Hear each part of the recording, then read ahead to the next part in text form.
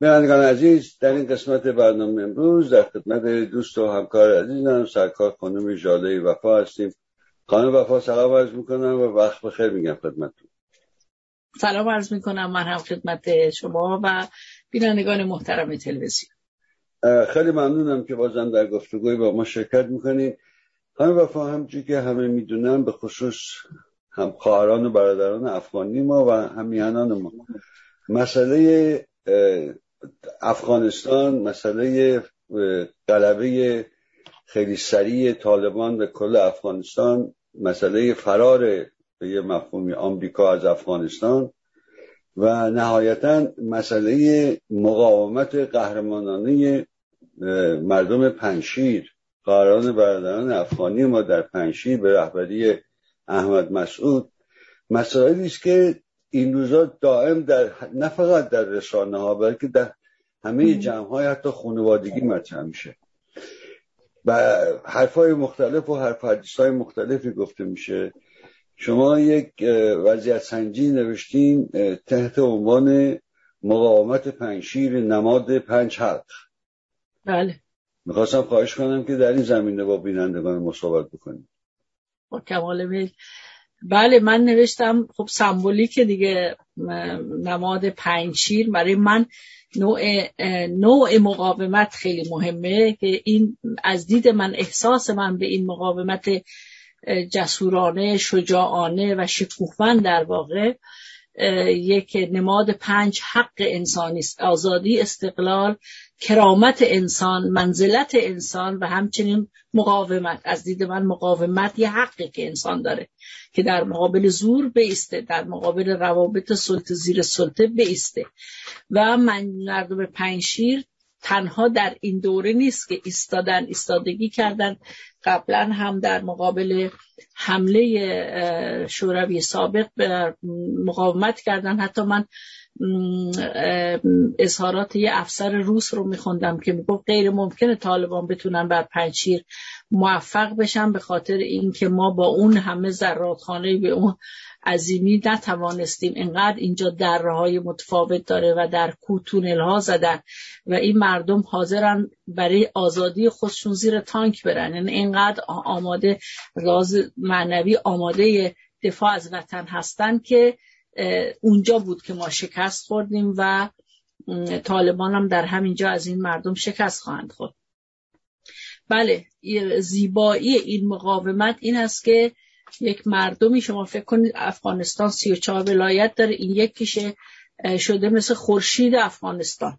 نه اینکه بقیه مقاومت نکردن، در کابل، در هرات، در شهرهای مختلف افغانستان ما شاهد تظاهرات بسیار جسورانه خصوصا زنان افغان هستیم که میان در خیابان مرتب بر روی اینها، یعنی در زیر اسلحه اینها مقاومت میکنن و میدونن که امکان کشتن. همجور که در استان بدخشانشون 2 نفر از خانمای معترض رو کشتن، ولی میان مصاحبه هایی که آدم واقعا احساس غرور میکنه به عنوان انسان، به عنوان یه زن، به عنوان یک نفر که در این حوزه فرهنگی مشترک با مردم افغان و با زنان افغان.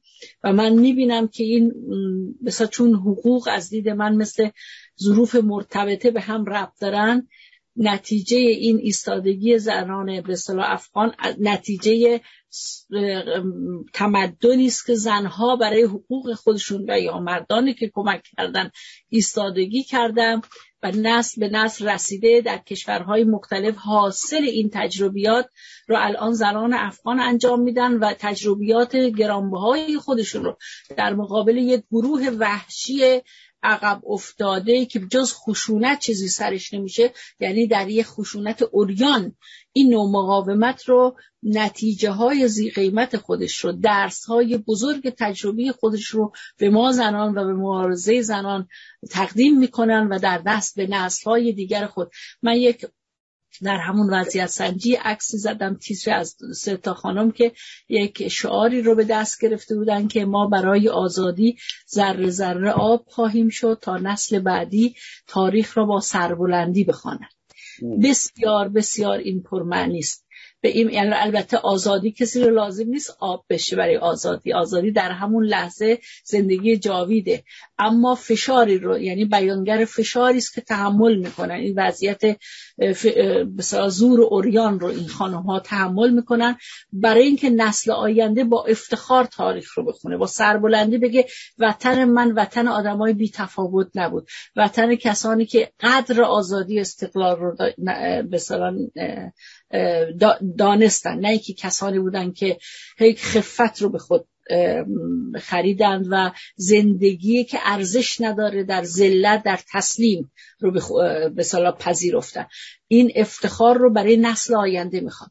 خب ما میبینیم آقای عبداللهی بسیاری، من خیلی تحلیل ها رو الان به خود شما گفتید چه در بحث های خانوادگی چه در مطبوعات میبینید، من میخونم تحلیل هایی که به عنوان انسان واقعا مات و مبهوت میمونم که از درون ایران که چگونه میشه کسانی این رو به اسم واقع بینی تن دادن و پذیرفتن ذلت زندگی در به اصطلاح تحت قیمومت طالبانی که خودشون آدم‌هایی هستن دست پرورده چند قدرت خارجی و ملت ایران اینها رو خودی نمیدونن. اینا میگن از قوم پشتونن، ولی تمام عمرشون در پاکستان به اصطلاح آموزش دیدن، با پول عربستان آموزش دیدن، با حمایت زدوبند آمریکا آموزش دیدن و اینها به عنوان عنصر خارجی که نه خودشون اینها قبول دارن که ریشه در افغانستان دارن و ملت افغانستان رو میشناسن، نه مردم افغانستان اینها رو خودی میمونن یه قوم وحشی از میون ما، نه اینها رو متجاوز خارجی میدونن. پس این پویایی های روابط سلطه زیر سلطه ما در آینه عبرت امروز افغانستان میبینیم. ببخشید همینجا یه سوال دارم که خیلی نقطه خوبی رسیدیم. این سوال رو داشتم، چرا مقاومت مردم پنجشیر رو برای مردم دیگر منطقه و جهان نمادین میدونیم؟ به خاطر اینکه ببینید در بدترین شرایط شما قدرت‌های خارجی همه دست به یکی کردن. همسایه‌ها به غیر از تاجیکستان، همسایه‌ها خیانت دارن میکنن. قدرت‌ها رو دارن میگم. دولت ایران الان کیهان آقای شریعت مداری نوشته طالبان یه نیروی ملیه و به پنجشیر میگه فتنه. بله. خب زد و بند میکنن برای منافع خودشون. پاکستان کشور همسایه اصلا اینا رو درست کرده و بعد بمباران میکنه، پهپاد میفرسته و جنگنده میفرسته بالای سر مردم پنجشیر.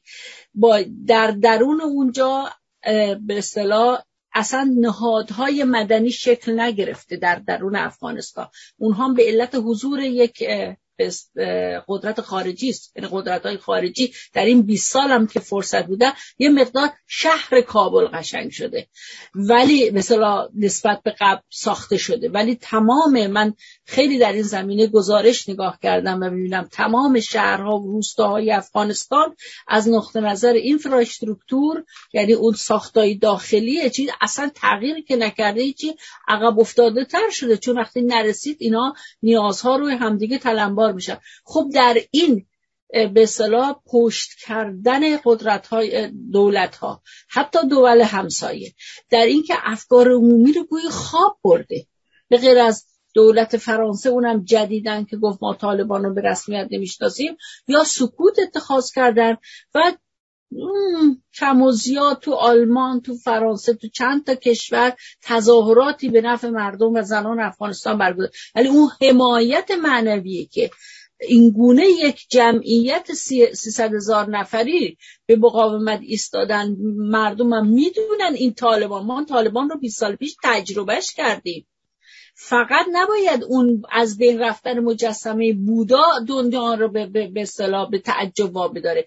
کشتن و رفتار روزمره پرخشونت نسبت به کودکان و خصوصا کودکان و زنان افغان رو باید دنیا رو به تعجب وابداره. به این علت من میگم که برعکس اینها دست خالی، فقط تکیه بر خود، تکیه بر برداشت خودشون و فهم و درایت خودشون از استقلال، از آزادی در فهم روابط به اصطلاح پویایی‌های رابطه سلطه زیر سلطه که میگن ما تن نمیدیم به یک سلطه خارجی و حتی حاضریم از جان خود بگذریم به خاطر که مقاومت کنیم. خیلی هاشون به کوه پناه بردن در گرسنگی، چون راه آذوقه رو بستن، اینترنت رو در عصر اطلاعات برای ایران قطع کردن که خبرهای مقاومتشون نرسه الگو بشه برای شهرهای دیگه.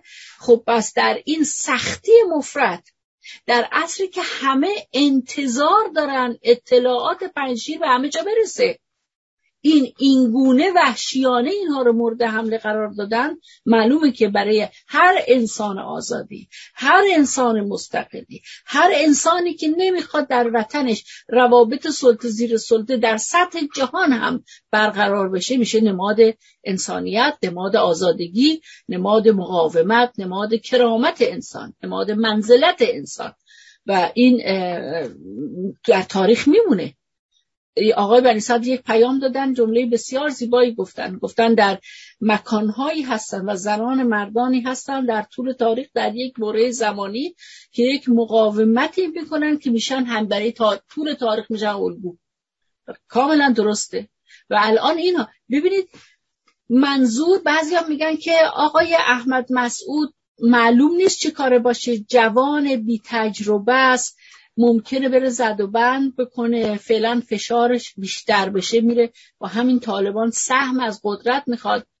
تا به حال که این اتفاق نیفتاده. خواهان مذاکره شد، نه یعنی قبول نکردن، طالبان زدن زیر به اصطلاح مذاکره و از کشورها هم کمک لوجستیکی و مهمات اینا نخواست. گفت حمایت معنوی کنید ما رو حمایت بکنید و یا فشار بیارید به این طالبان. ببینید حمایت همیشه لشکرکشی نیست، همیشه ارسال مهمات نیست. تازه من اونو دخالت میدونم، نباید کشوری این کار رو بکنه. حمایت دیپلماتیک داریم، حمایت این داریم که دولت‌ها سفراشون رو بکشن بیرون از اینجا.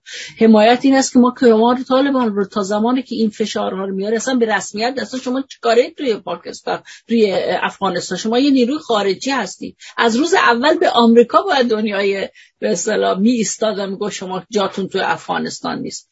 حالا ملت افغانستان هم ما میدونیم در طول تاریخ جلو مغول‌ها ایستادن، جلو انگلستان ایستادن، 72,000 تا کشته داد، انگلستان رفت بیرون.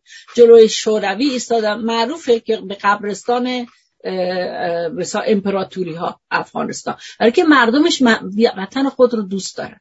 خب سختی دارن از نقطه نظر سواد، از نقطه نظر فشار و فقر فرهنگی، فقر اقتصادی بیداد میکنه اونجا، ولی دل شیری دارن، وطن خود رو دوست دارن. یک آقای احمد مسعود یه جمله نقل کرده بود از پدرش که من اگه اندازه یک کلاه جا داشته باشم در اون به مبارزه میستم. و این خیلی خیلی الگو میتونه باشه. آقای احمد مسعود یه انسانه، میتونه خطا کنه، خطاش رو باید نقد کرد. از خدا که کسی نمیخواد، اسطوره که نمیخوایم بسازیم. فعلا در حال حاضر همراه با بقیه‌ای که سخت جلوی این فشار طالبان ایستادن، در کنار مردم پنجشیر نماد مقاومت شده. مادامی که خطای انجام نداده، رفتارشو با اسیرای طالبان دیدیم، گفت شما رو ما آذوقه میدیم و اینجا به انسان به اصطلاح در مقام انسان با شما برخورد و رفتار میکنه. این کار طالبان نکرده. با الان خبرهایی هست که عده رو اعدام میکنن، یعنی اعدام صحرایی میکنن. خب اون به اصطلاح توجیهگرانی که میگن این یک واقعیت طالبان، بپذیریدش، مردم افغانستان توان مقاومت ندارن، چه پیامی دارن به مردم افغان میدن؟ آدمی که به توانایی یک ملت باور نداشته باشه که یک ملت هست که تواناست و توانایی اون میتونه مرزها رو در بناره، ناممکنها رو ممکن کنه.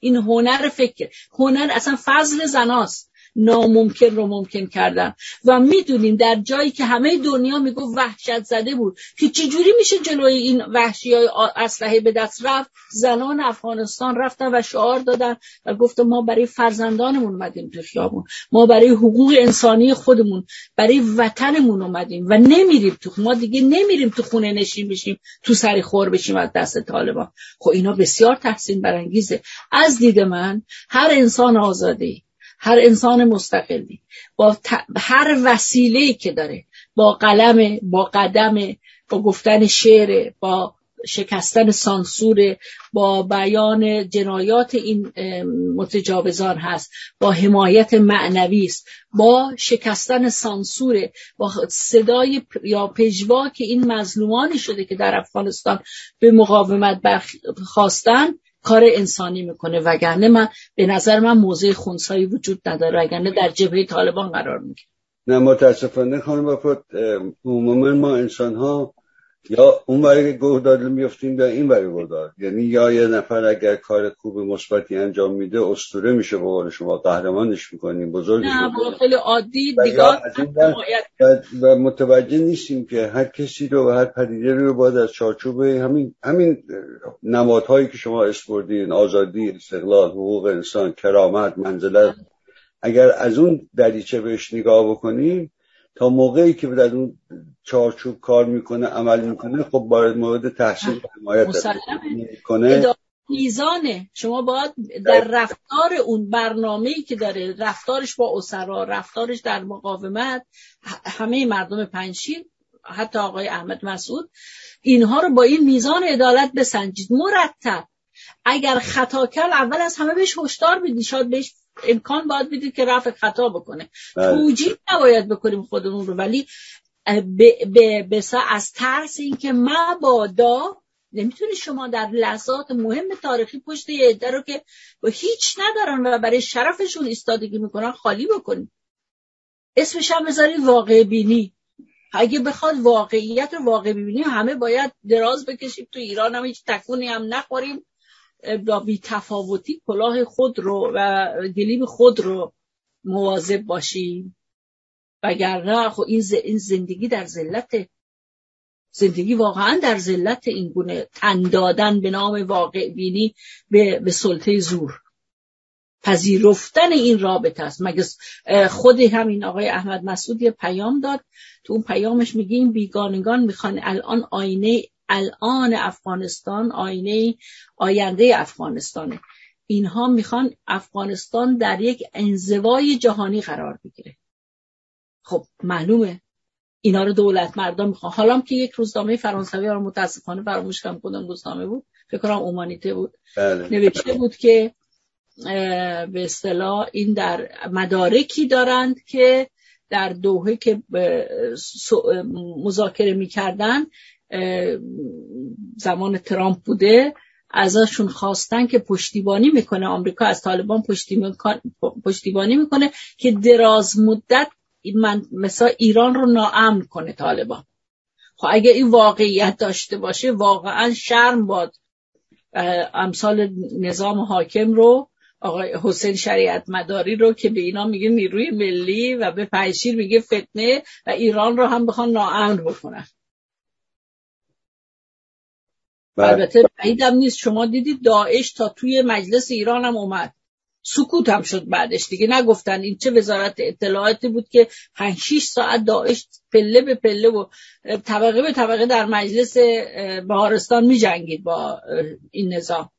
خب در یه همچی شرایطی زد و بندهایی وجود داره. اینا البته تاریخ میگذره جلو میره و پیدا میشه و هیچ حقیقتی پشت پرده نمیدونه و هر علتی هم، هر پدیده هم یه اسباب داره، یه دلایل داره. فقط آدم باید ذهن تیزبین، سبببینی باشه، این دلایل رو پیدا بکنه. خود این خبرها هم دیگر رو تفسیر میکنن. پیداست که زد و بند بوده. مگه میشه خلق و سائه یه دفعی طالبانی که فیلم ها هست که طرف حتی تفنگ خودش هم بلد نیست بگیره، همچی کسایی بیان همه افغانستان رو بگیرن بدون حمایت خارجی؟ خب پیداست این. ولی من اینجا اگر یک دقیقه هم فرصت باشه یک هشداری میدم به همه اونهایی که نمای 4-5 دقیقه دیگه وقت داریم، به همه اونهایی که معتقدن که همیشه طرفدار این بودن که آقای بوش، آقای ترامپ بیاد ایران رو بهش حمله کنه، دسته در ورداره ببره داخل ایران، سر قدرت بشونه و برای گل روی این آقا یا خانم ببرتشون ایران و بعدش هم کشور رو ترک کنه. یعنی برای مردم اینه، اونا میدونن، اون کسی که وابسته است میدونه که قدرت خارجی کشور رو ترک نمیکنه و اونجا جا خوش میکنه و ما به ازا میخواد و از منابع ایران میخواد و از نفت ایران میخواد و از استانهای ایران رو میخواد برای خودش جدا کنه. اما برای مردم، برای که بتونن مقبول بکنن این در واقع حرف محبری که میزنن، میگن که نه، آمریکا میاد به خاطر شما هدیه میده دموکراسی رو. این دیگه افغانستان بیشتر از هر کشوری معلوم کرد که قدرت خارجی تا زمانی که منافعش ایجاب میکنه خرج ممکنه بکنه، ولی حتی یه موقعی که ببینه الان دیگه امکانش نداره. خب میدونیم که آمریکا در حال زوال از نقطه نظر قدرت خارجی. این سال 1970 اولین بار آقای بنی صدر گفت، حالا جدیدا تازگی ها خوندم آقای فوکویاما هم گفته، این دینامیسمی که خود این آمریکا داشته به عنوان یک ابرقدرت دیگه جذب نمیتونه. یعنی الان با این کسری بودجه بزرگی که داره، این خرج‌های هنگفت دیگه نمیتونه در کشورهایی بکنه که توشون لشکرکشی کرده. یه زدوبند سیاسی میکنه، امیدواره که طالبان بتونه منافع اون رو حفظ کنه یا مثلا ایران رو ناامن کنه. خب ما همچی سرنوشتی برای آینده ایران؟ نه خانم وفا، این روزا یکی از چیزایی که خیلی فکر من مشغول میکنه در رابطه با همین دوستانی که هموطنانی که شما بهشون اشاره میکنی، و حتی امروز مقاله میخوندم که نه، آمریکا با برنامه بوده که رفته اونجا. من یه نکته که برام خیلی جالبه این است که حتی رئیس جمهور آمریکا چند بار تا الان گفته که اینا نمیدونن که بالاخره 1,000 میلیارد دلار اونجا خرج کردن یا 2,000 میلیارد دلار. نمیدونن که روزی 170 میلیون دلار هزینه شده یا اونجا یا 300 میلیون دلار. یعنی از یه قدرتی، یه دولتی که ندونه روزی چقدر داره خرج میکنه در یه منطقه یا سر یه موضوعی، چجوری هموطنان ما انتظار دارن که برای 50 سال دیگه برنامه‌ریزی کرده باشن؟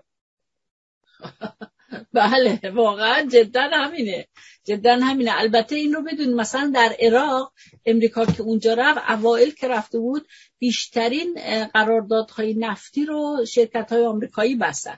یا الان ما خبرهاشو نداریم در میزان تولید مواد مخدر تریاک در افغانستان چقدر کشورهای خارجی حاضر در اونجا به خصوص آمریکا سود بوده در این زمینه.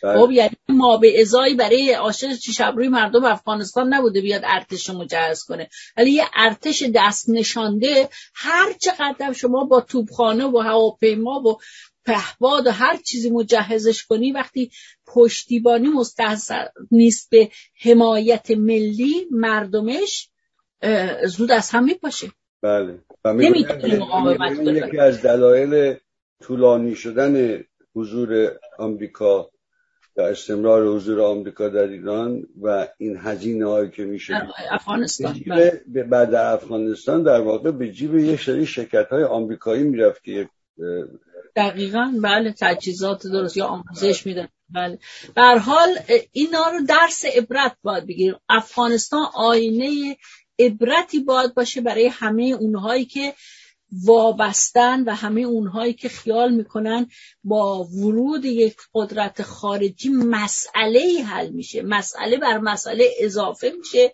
و رشد و پیشرفت و رفاه به عقب پرت میشه. اتفاقا اونها دست نشانده های خود رو برای حفظ منافع خود وارد یه وطن میکنن. بنابراین از این نقطه نظر پنجشیر نماد حقوند خواستن یک جامعه است و از این لحاظ ارزشمنده. و من به اصطلاح سهم خودم، چون کار من نوشتن هست، در مقالات متعدد در وضعیت‌سنجی‌های متعدد این مسئله زیر ذره‌بین می‌بینم و سعی می‌کنم که این پیشواک بشم. امیدوارم برای سهم خودم یک این دین رو توانسته باشم ادا کنم و بکنم در آینده. مطمئناً همینطوره. خیلی سپاسگزارم از وقتی که اومدید. تمنا میکنم. ممنون از وقتی که به من دادید. اوقات شما خوش. خدا نگهدار.